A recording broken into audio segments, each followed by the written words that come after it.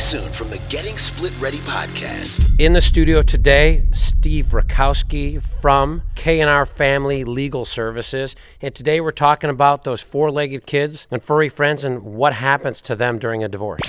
So how long has pet custody or pet resolution been a thing? Actually, it's been an issue for years. Companion animals now have to be allocated with a consideration of what's their well-being. The court has to do so with an eye towards maintaining its well-being. So you mentioned the different breeds. I have a standard poodle, which comes with expenses. They have to be groomed and have their hair cut more often than a lot of other breeds. How do they handle the finances? Or it wouldn't be child support, it would be dog support? Does that exist? Yeah, absolutely. The statute requires the court to determine the well-being. And in certain instances, that could mean joint ownership.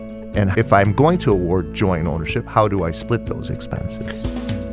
The Getting Split Ready podcast debuts April 3rd and can be found on YouTube, CastBox, and at splitready.com. If you're not sure about being split ready, go to splitready.com and take our 10-minute assessment and find out if you're split ready.